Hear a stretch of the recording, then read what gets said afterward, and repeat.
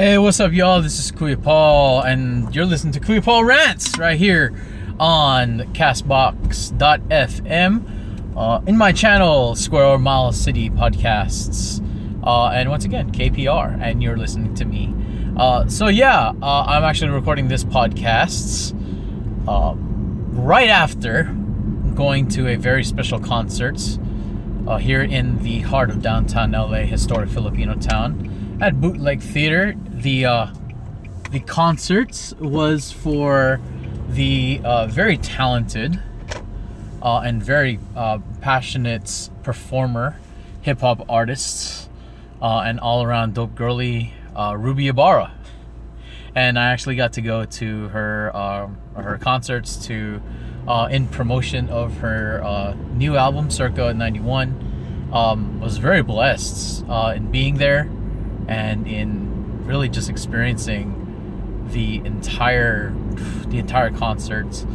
Before I get into it, though, I did want to let you know, as always, just a couple of housekeeping things. Number one, of course, you are finding this podcast in Castbox.fm. You can download the app for free, and you can follow. And I really do encourage that you follow, subscribe, like this podcast and the channel Square Mile City Podcasts.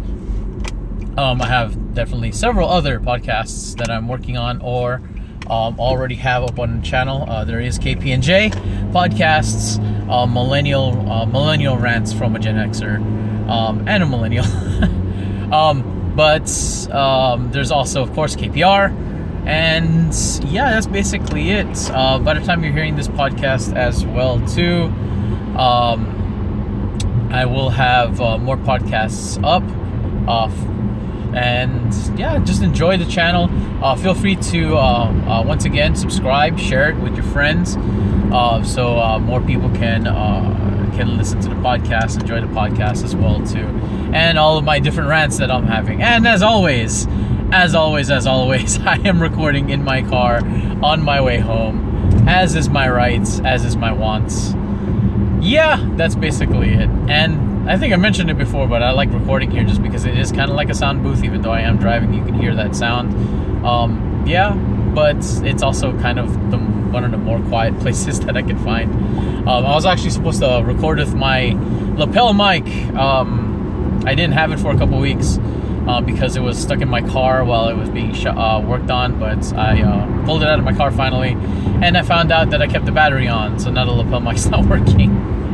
So I don't have that right now. That's why you're hearing a little bit more extra noise right now. It is what it is. And I'm supposed to be driving right now to Riverside, but I don't think that's going to happen. I'm supposed to stay over at a friend's house, but unfortunately I think he has fallen asleep, and that's okay as well too. I think I'm just going to go home right now. So this will be about a 30-minute podcast. From here all the way to my house. Usually takes about that long going from LA.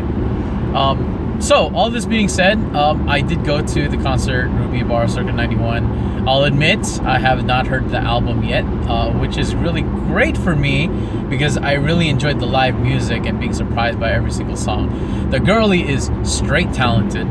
This is not necessarily a promotion of her music. I just really personally am kind of a fanboy of hers. I'm not a super fanboy, like I don't know all her songs and stuff, but I have been able to see her meteoric rise into where she is right now, and I really appreciate it. Firstly, because she is Filipino American. Probably secondly, because she is a female MC, and I'll say it this way. It is that we do need more of them, but it's also really dope to see just talent. Like, nothing to do with her background, not even nationality or anything. Dude, the girl is talented. And freaking, like, she's awesome. She's just awesome. She doesn't need any... And this is what I really like about her. She don't need no gimmick. She don't need to be like, oh, I'm a female rapper, or I'm a Filipino American. No. She's just freaking... I'm a dope hip-hop artist, and she's awesome, a great lyricist, an incredible performer, especially live. And the set that she had was basically with a live band. whenever you do live sets, it's and like basically kind of live sets, concert value type performances, there is always that fear that you're a fear from the audience that you might feel like, oh, I'm just gonna listen to the album, I can just listen to it in my car. What makes it different? And she brought so much musicality, so much like with her band, shout outs to Balik Bayan. That's the band's name, which I actually do like as well too. But like I really enjoyed the live performance aspect, the musicality, the performance value, the composition of every performance. It was great. Barely any kind of hiccups. They did have to set up a couple times with some special like Filipino, traditional Filipino-esque music and instruments. So there was a little bit of downtime there. But other than that, I mean, the audience was hyped. It was really great. And she did a really incredible job with the music that and her album that she presented. It was really great. If you haven't picked it up already, and again, this is not an ad, I just really like her music, but y'all should pick up Circa 91, download it. Not sure where it is. I'm actually going to be searching it on Spotify. Hopefully it's there, because that is my music app for basically everything. So I'm hoping it's there. Honestly though, like, it was an enjoyment to watch. A couple of friends were telling me about Ruby Ibarra being here in LA. I was hedging back and forth, and then like I basically asked one of my friends, it's like, hey, if I bought tickets, would you come with me? And she's very like the friend that I was inviting, she's very down for she's very down for Filipino culture. She's actually going to school basically in observance to it, doing cultural studies, but also on the biblical sense, and also in the outreach sense to the local church. So in terms of like getting in touch with and understanding more about her Filipino roots and how that integrates within the church, within worship, and within basically our society as a whole, I knew she'd like it. So I basically used her as a litmus test. I was like, dude, if you come, I'll buy the tickets. And she basically said yes, she would, and I was like, okay, I'm definitely going then. And I really did want to go. I just kind of needed like that little encouragement. We ended up going. It was a blast. Once again, just the performances. And if you don't know anything about the album, and I may butcher this a bit, but she did talk a little bit about the origins of the album. Basically, of course, as is every want of every record label, they basically told her, you have this much time to create your first album, and then of course with the album goes on tour and everything else. So she really just kind of meditated on it, and she decided to do an album in reflection of her own Filipino heritage, but also in the eyes of her parents, who are migrants from the Philippines as well too, and the experiences, the struggles, the triumphs that both her and her parents experienced growing up in the U.S., but also continuing to establish their Filipino heritage in their hearts, and in their families and in their community as well too. So a lot of the album is very reflected on that. I don't want to say Filipino pride, but appreciation of the struggle between being Filipino and being an American, and being Filipino American. I liked it. I'll admit there was a lot that I could relate to. As is most rap, it's actually pretty fast, and I'm getting old manish, so it was hard for me to pick up with everything. But if you really do listen to the words and music of many of the tracks on her album, it really is a reflected and relatable, very, very relatable experience of being Filipino American living in the U.S. So I really liked it. Once again, I hope it's on Spotify, because that's my number one music app that I use predominantly for basically all the music that I have. I know I'm missing a lot of music if I don't go everywhere, but I don't have that kind of money anymore. Like that's a side note. It's like really hard to like. Where do I buy the music? Do I go to Spotify? Do I go to iTunes? Do I buy it on Google Music? Do I buy it on what's other ones like Pandora? Pandora's a mixture. I don't know. Like where do I buy it? So I just decided Spotify is my one shop for all. So hopefully it's on Spotify. But definitely shout outs to Ruby Ibarra. She was really great. I really enjoyed the concerts. I love listening to live music. That's just me also. I really vibe with it. I really vibe with the live music culture that you create within a concert performance. And yes, I just miss live music. Like, and I understand that, you know, in studio recordings, it is more, at least like right now, at least like within our music culture right now, digital music is music and instruments. It's just much more predominant. Producers kind of leaning towards that. I'm not mad at it. It's actually, a lot of it's actually really good, and of course I have a lot of friends that not only do I appreciate their music and their music mix on a digital level, but I have some favorite producers out there actually too. That being said, there's something about live music. There's something about like live keyboard, even though the keyboard is technically digital. Live drums. There's a live saxophone, live trombone. Come on, man! I was just like, this is freaking awesome, dude. I really liked the entire concert. It was at Bootleg Theater. Really great. A really great venue. And yeah, it was just pretty awesome. I really enjoyed it.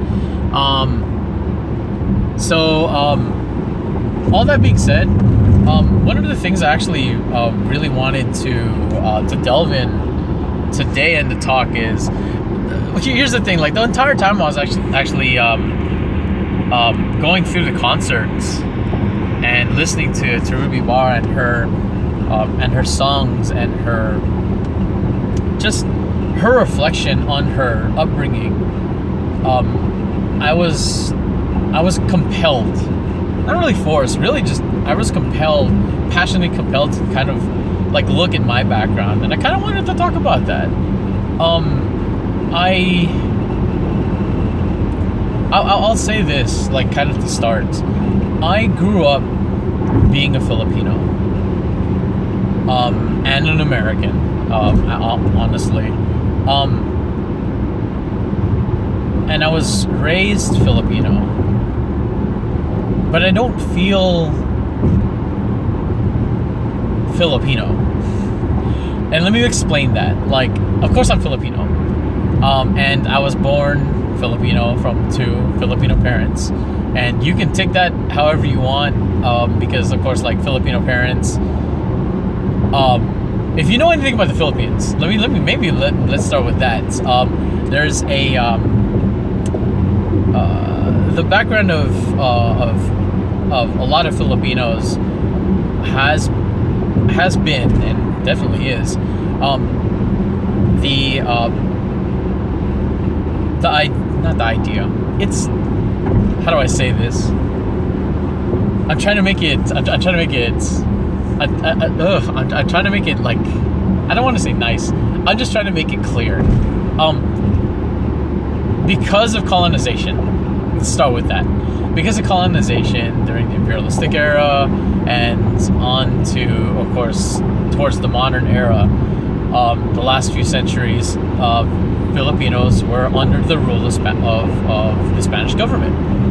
So predominantly Filipinos are a kind of a mixed bag of bloodlines. So in my family, we're a mixed bag also.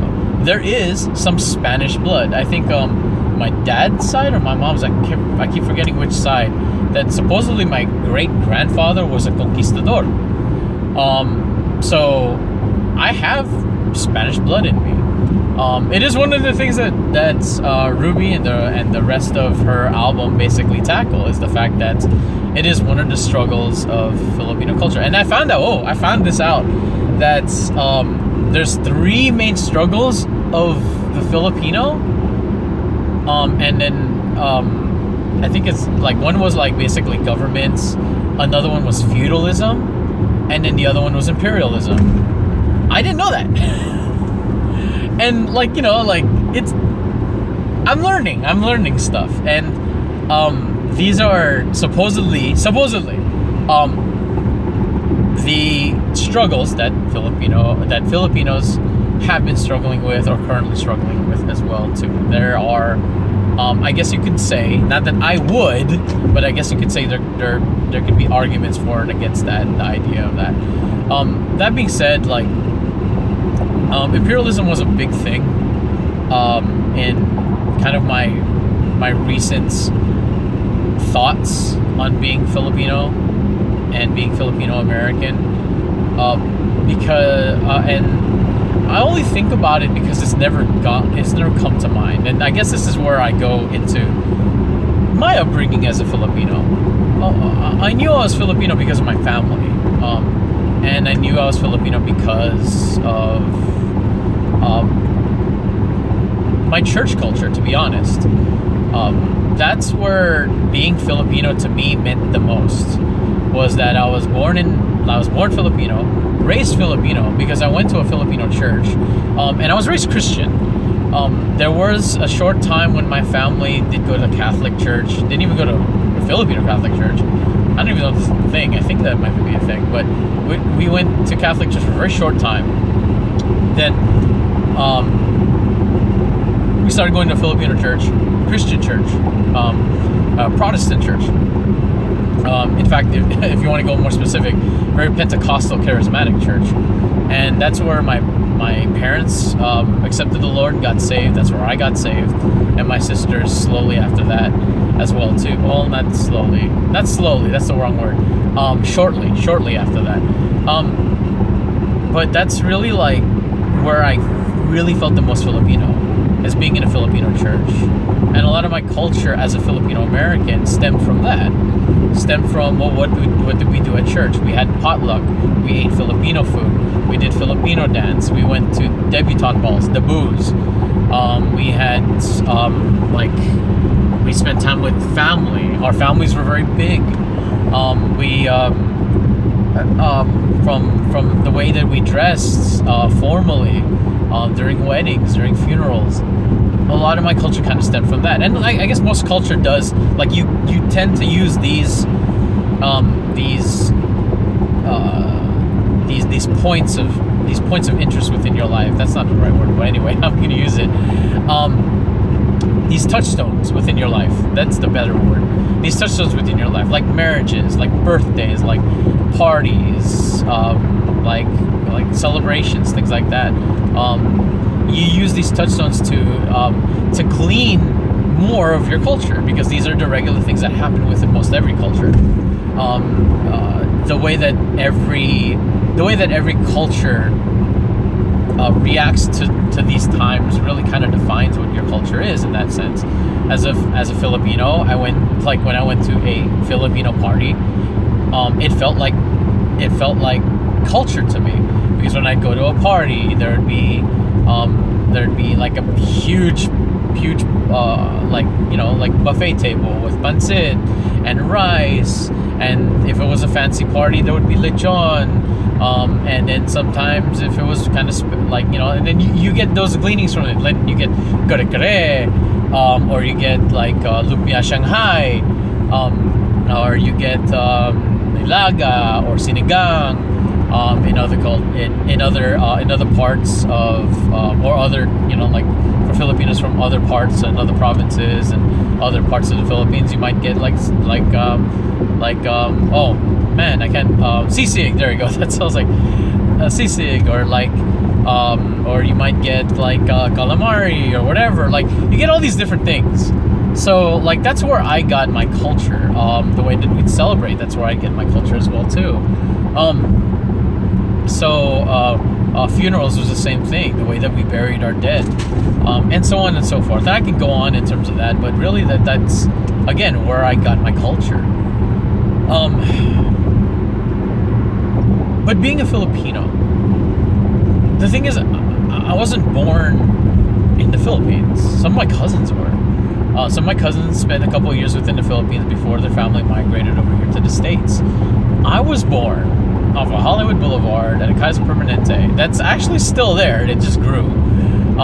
But I believe that's where I was born. I think my sister was born in the one in North Hollywood, and then my other sister was born back at that Kaiser or somewhere else, I forget.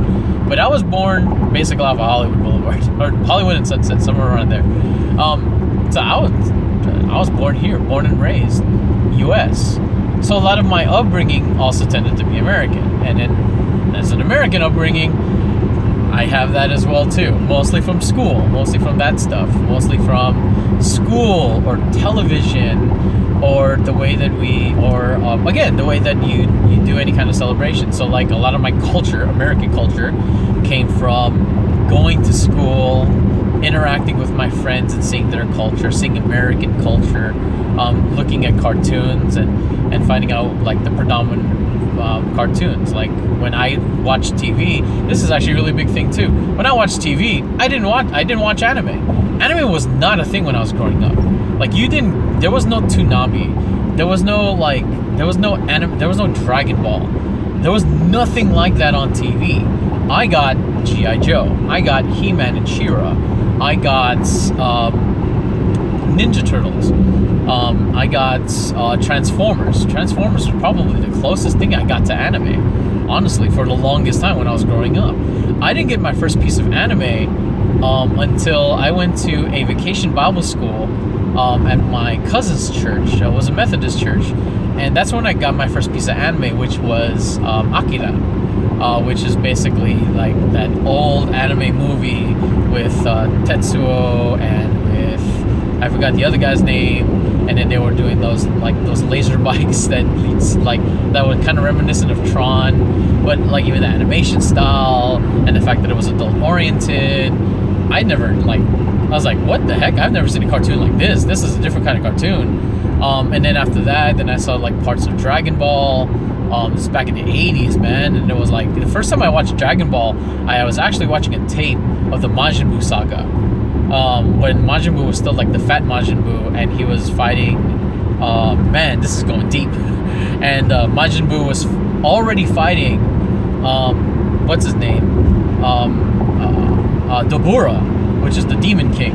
And that's when I saw like I remember the last thing that I saw before I had to go home was Majin Buu turned Dabura into a cookie and ate him, and then I had to go home. And it was on Japanese, and the subtitles were horribly poor, whatever you want to call it. Yeah, and that was my memory. That was my like American style upbringing. Other things as well too, like in terms of other celebrations, like Disneyland is very uniquely American, and when we go celebrate, we go to Disneyland, Knott's Berry Farm, Universal Studios, like a lot of these places, or even not, like, you know, like we'd go to other places, like we'd go-kart racing, or we'd go play miniature golf, things like that. Very American stuff, technically. I guess you can say. I don't know about golf, but you know, like go-kart racing and stuff, and like whatever. Like those are ways that we would celebrate. I'm not sure if that was like technically. I know other cultures definitely had it, but I felt like I gleaned a lot of American culture from that, the way we enjoyed life. All this to say, going back, I was never really raised in the Philippines. While I was growing up, and especially into my middle school and high school years, I would start getting challenges. It started with my family. I remember my Ate Noylin became one of the dance extras in the famous Filipino movie Debut, with the still famous Dante Bosco being basically the lead actor within that film. And I remember she was talking about, oh yeah, you know, support the film, I'm going to be dancing, and she was like part of the debutante ball. She was part of the cotillion dance, the traditional cotillion dance. I remember seeing her and I was like, oh, this is really dope. Like my cousin's in a movie. Honestly, when I was looking at that movie, I didn't necessarily think of it as a Filipino movie. I just thought it was like, oh, he's in the movie, and it just so happens to be about Filipinos. Yeah, it never, to be honest, it never really occurred to me to really think that way, to think that it was like Filipino. But it was a shot in the dark, shot in the arm for me, kind of thinking about my culture. Now that was about middle school, high school, and those challenges started coming in. Like people would start asking me, it's like, why don't you speak Tagalog? It's like it never really occurred to me. I remember having a conversation with my mom one time. Me and my sisters, we were in the car. Maybe I was in middle school. We were grown enough to ask more serious questions. I remember that. And there was one time I asked my mom, and maybe she would have changed her. Honestly, like, because we've had this talk before. I've told my mom, it's like, but you said this. And here's the question. I basically asked my mom, it's like, Mom, why don't we speak Tagalog? And I remember her saying, and maybe she would have changed her answer later on as we gotten older, but this is the only time we asked her. And we asked her once again, Mom, why don't we speak Tagalog? And she looked at us, it's like, you're in America, speak English. And she wasn't really forcing it on us. It wasn't basically saying, it's like, no, it's like, like, don't embrace your Filipino culture. I think it was just more in a reaction to like if you're here and it's English that you speak, then just go ahead and speak English. I think she was more just giving us permission. And perhaps also, it wasn't really on the top of mind for her or my dad that speaking Tagalog was important for our Filipino heritage, or at least just to grow up. To be fair, I'll also say this. As we were growing up, in terms of culture, much more than being Filipino, the culture that we grew up in was emphasized greatly on being Christian, on being followers, lovers, and disciples of Christ. So, in growing up with a Christian culture, I never really got that shot in the arm to be a Filipino American. I always knew I was more Asian actually, like when I was growing up, than just Filipino. I actually got some pretty racist remarks and teasings when I was actually growing up. When I was in 5th grade, they used to call me chop suey. That was pretty mean. I didn't really see it as racist. I didn't really see it. Honestly, look, here's the thing. I went to a school where there weren't too many minorities. There was like a couple of Asian kids, and I was one of them. Like in every class, there may have been one Asian kid, and the Asian was always different. Like I remember, like there was like one Japanese kid, there was one Chinese, and I was in my class. I think we had like a Chinese and Filipino, which was me. I never really saw being Filipino. I knew I was Asian, but I never really saw myself as being a minority. I never really saw it. Even when I was in 5th grade, and this guy who ended up becoming my friend in high school, which is really weird. But basically, this guy was teasing me. He was a year I was in 4th grade. My bad. I was in 4th grade, and he was teasing me in 5th grade, and he'd call me chop suey. And I didn't think it was racist. I just thought, no. Look, I remember. Oh man, this is a really good story. I remember like not liking being called chop suey, but I didn't feel like it was because I was Asian. I really didn't. I think a big part of it, definitely, was the fact that like, I guess I could say it's not because I was Filipino. I think I just got mad at him, because it was wrong. I got mad at him because it's like, that's not just like, call me like lumpia. Don't call me chop suey. He's like, because I'm not Chinese. And I think I got mad at him because like, you're just getting it wrong. And that's why I was just like so upset. But I didn't feel like disenfranchised. I didn't feel discriminated. I just felt like he's teasing me because I'm a 4th grader and he was just looking for a name. And because he didn't know what kind of Asian I was, he just called me chop suey. It's a lesson that I learned as well too, because as I was growing up, because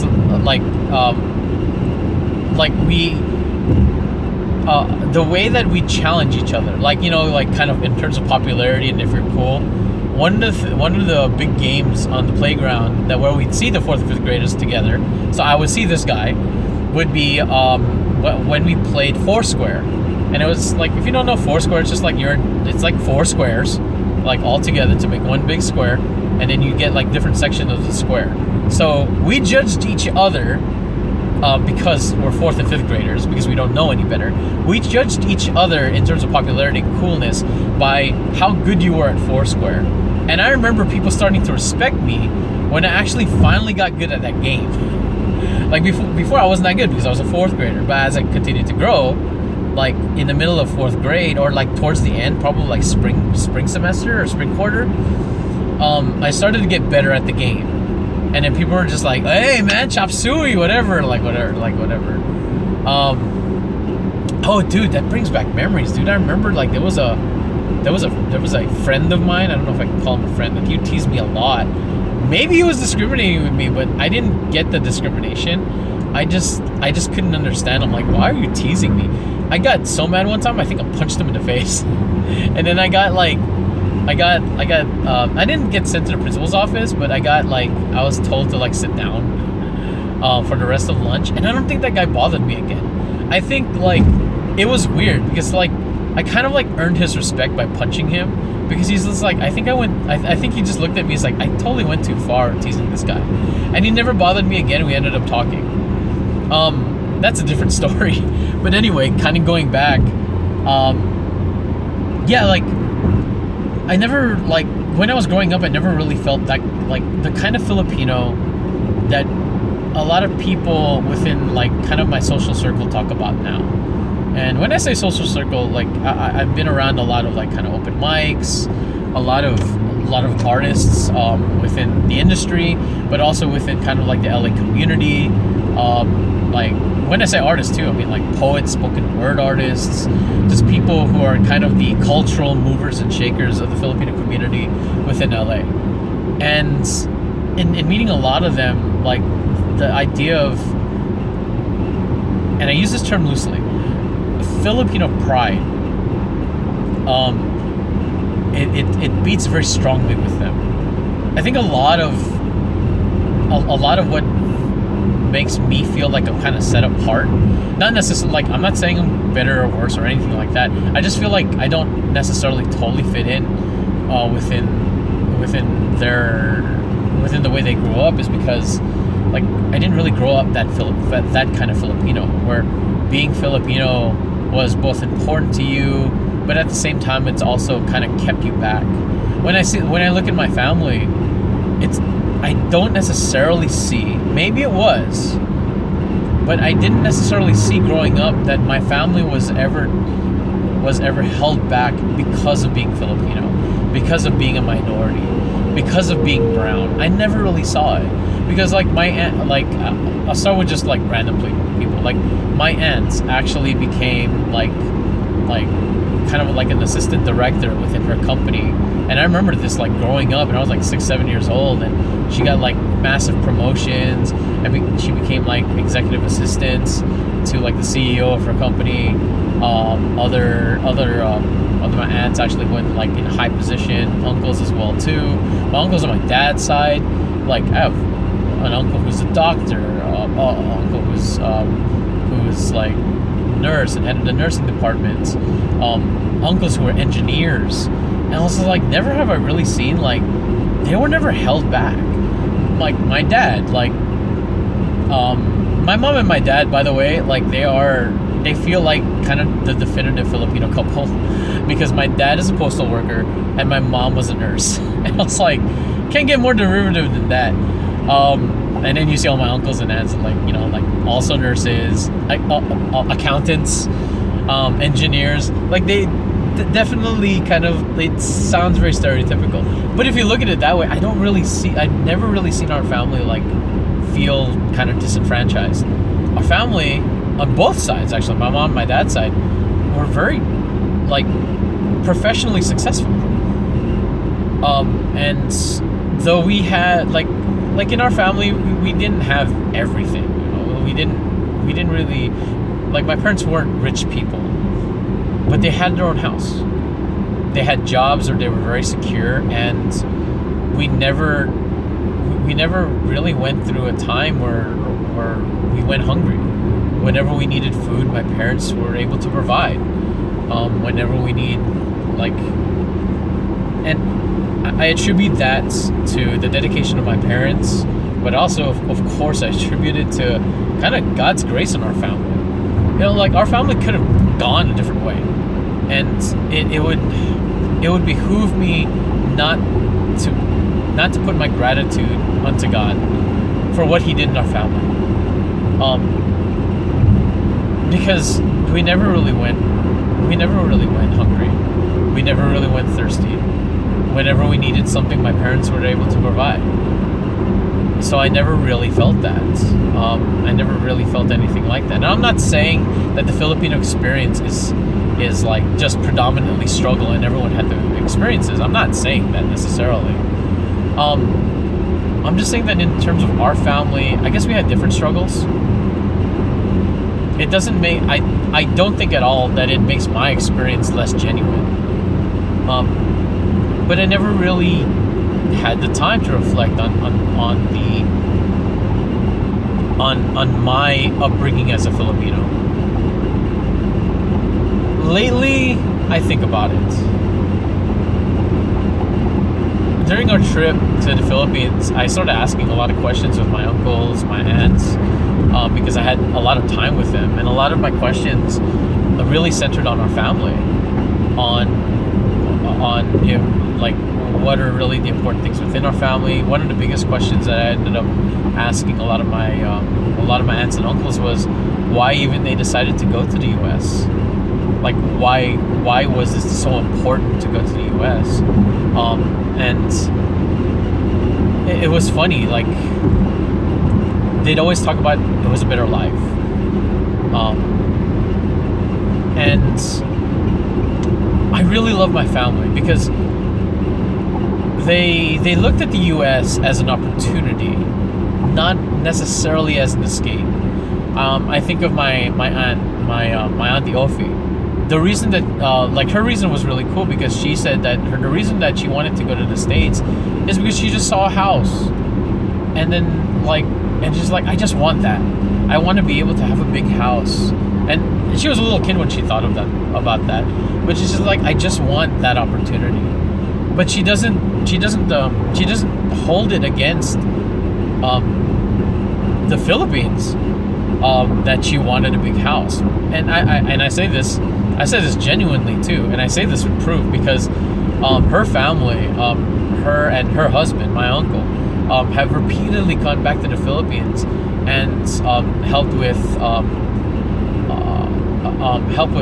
different projects to basically kind of like rebuild the province, provide more like water wells and clean water.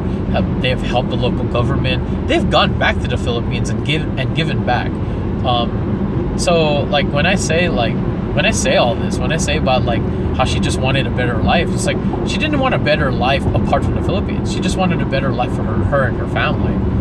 And I find that so much of a blessing. Like, my family never really saw it as just like, it's like we got to go to the States and now we're, like, stuck in the States and whatever, and, like, this is it for us. They basically says, like, no, like, this is like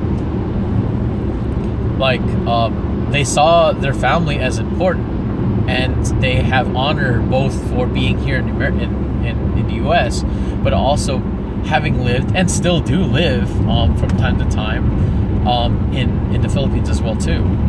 Like, that really warmed my heart about my family.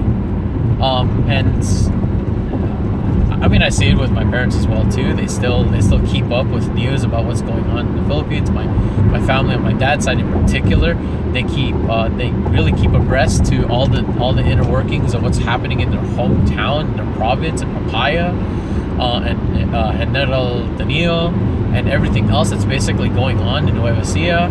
Like they even have relatives running for elected office. Like, they really want to give back. They really want to give back to the place that raised them. And I think that's one of the reasons why it's some of the struggles, like, growing up here as a Filipino American, I was never really forced to be like, you're an American now, or you're don't forget to be a Filipino. I never felt that growing up. I never felt like I wasn't Filipino enough, because I saw my family and they were proud to be Filipino. But I also saw my family, it's like being blessed to be an American. I saw it as both, and that was my experience. Maybe not everyone has had it, and I'm not even saying my experience is the right experience. I'm just saying this is my experience. My experience was that I was blessed to come from a family that remembered their heritage, but also regarded their opportunity. That's what I really take from like being raised a Filipino American, is seeing the opportunity that I have being a Filipino American. I think that's also why, like, even my demeanor, even the way that I present myself, like, I present myself being raised a Filipino, being respectful, honorable to those where honor is definitely due, to your elders and to people in which, like, God has put into high value and leadership for others to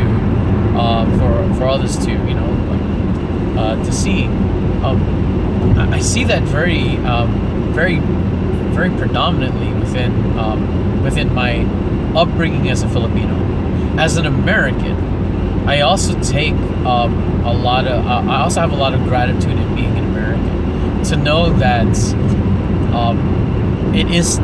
there is still a privilege to be born and raised here in the Americas, in the U.S. in particular. There is a certain privilege, but also an opportunity to give. I think as a nation, being an American,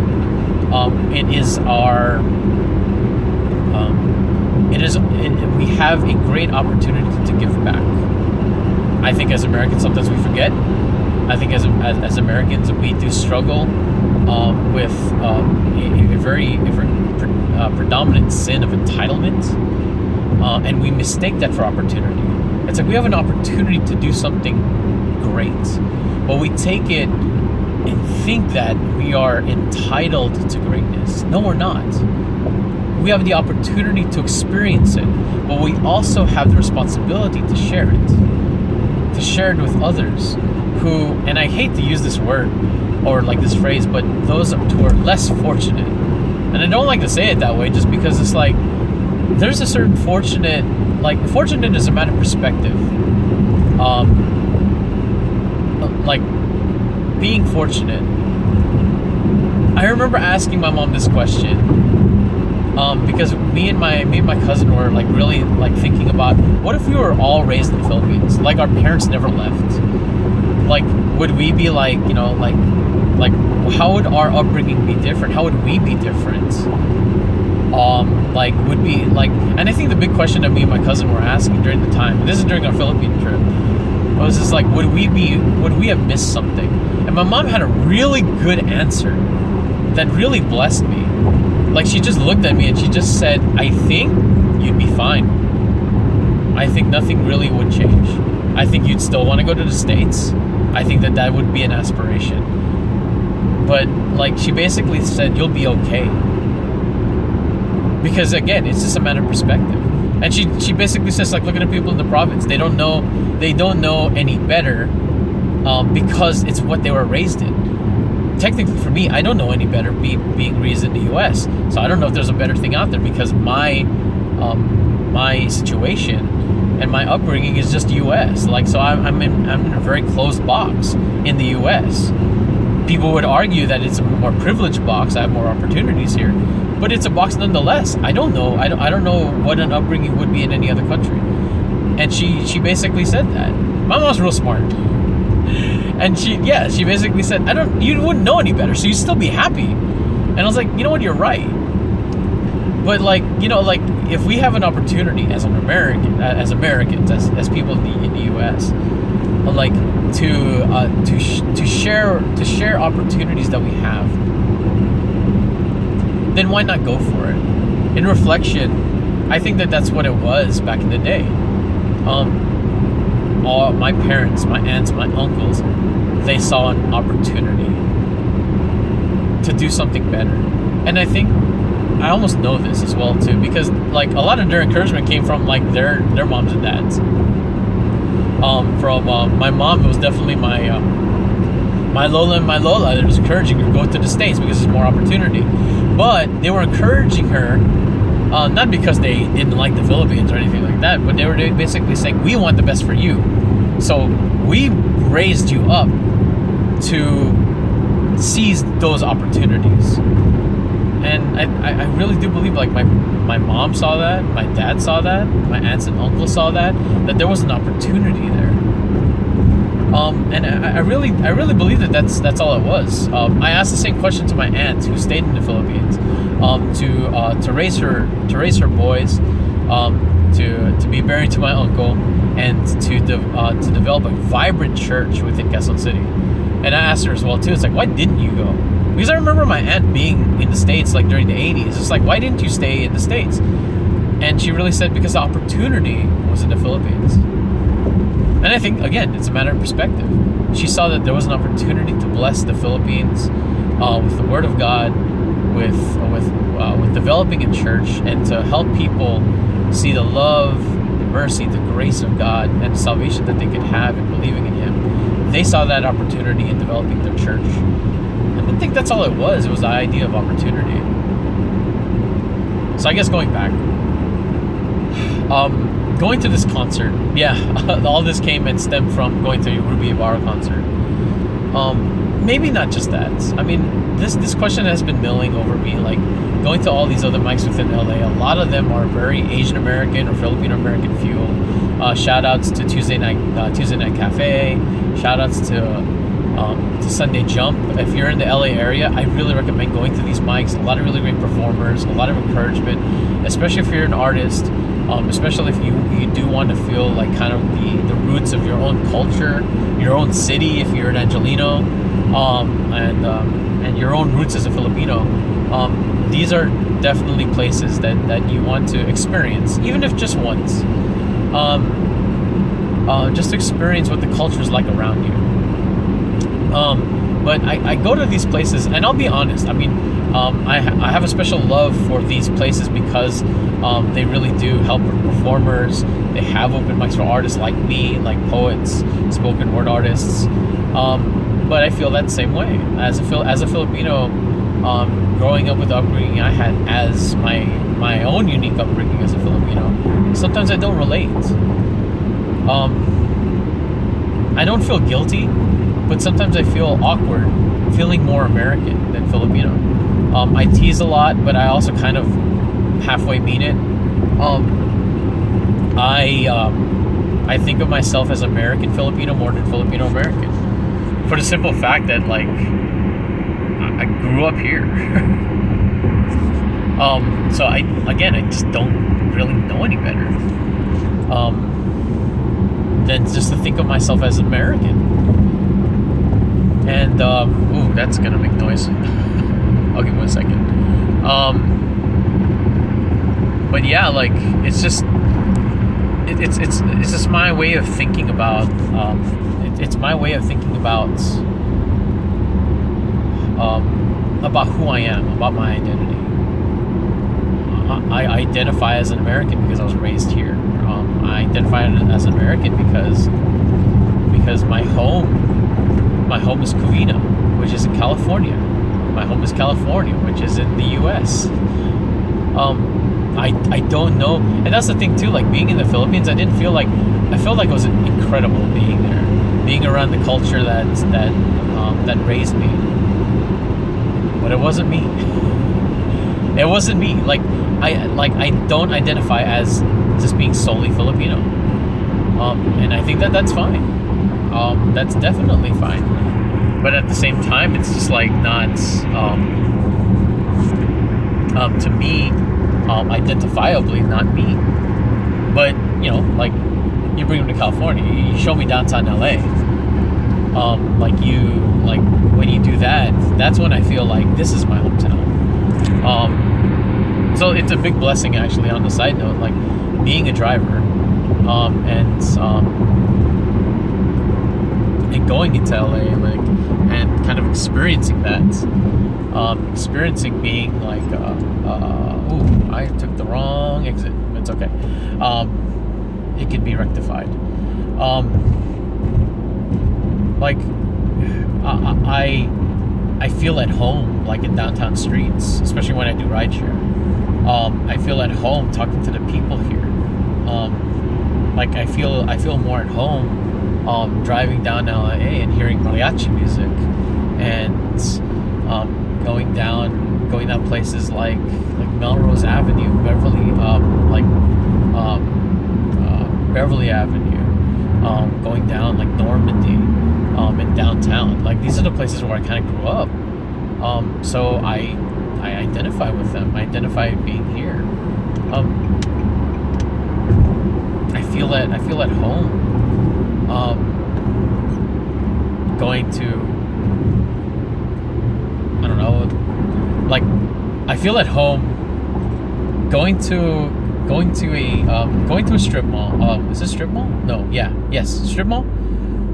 Yeah, going to a strip mall and seeing a taco shop, Chinese fast food, a lavanderia,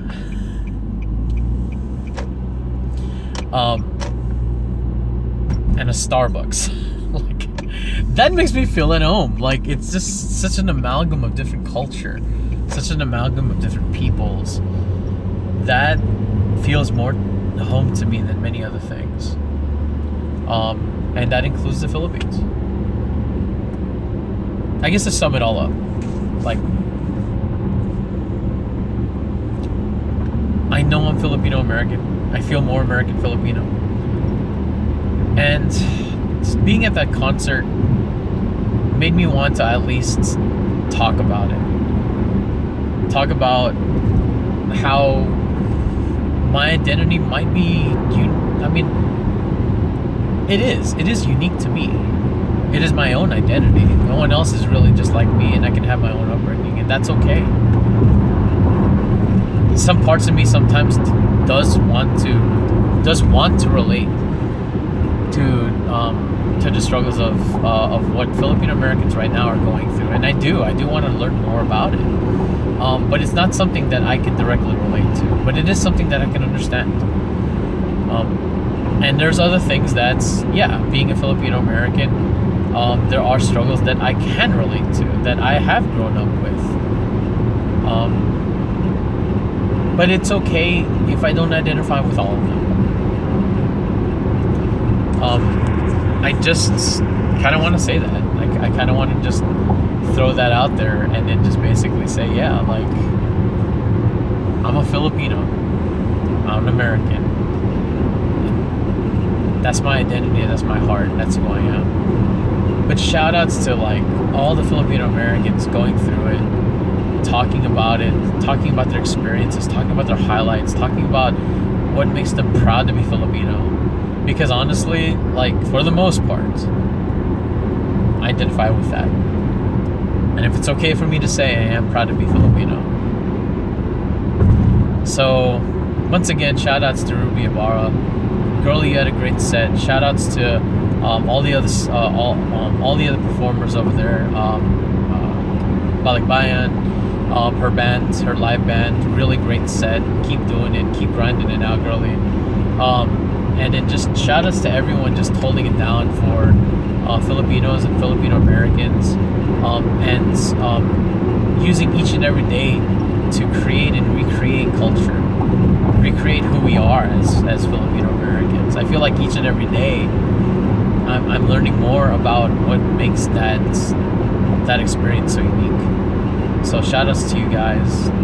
So much thanks. God bless.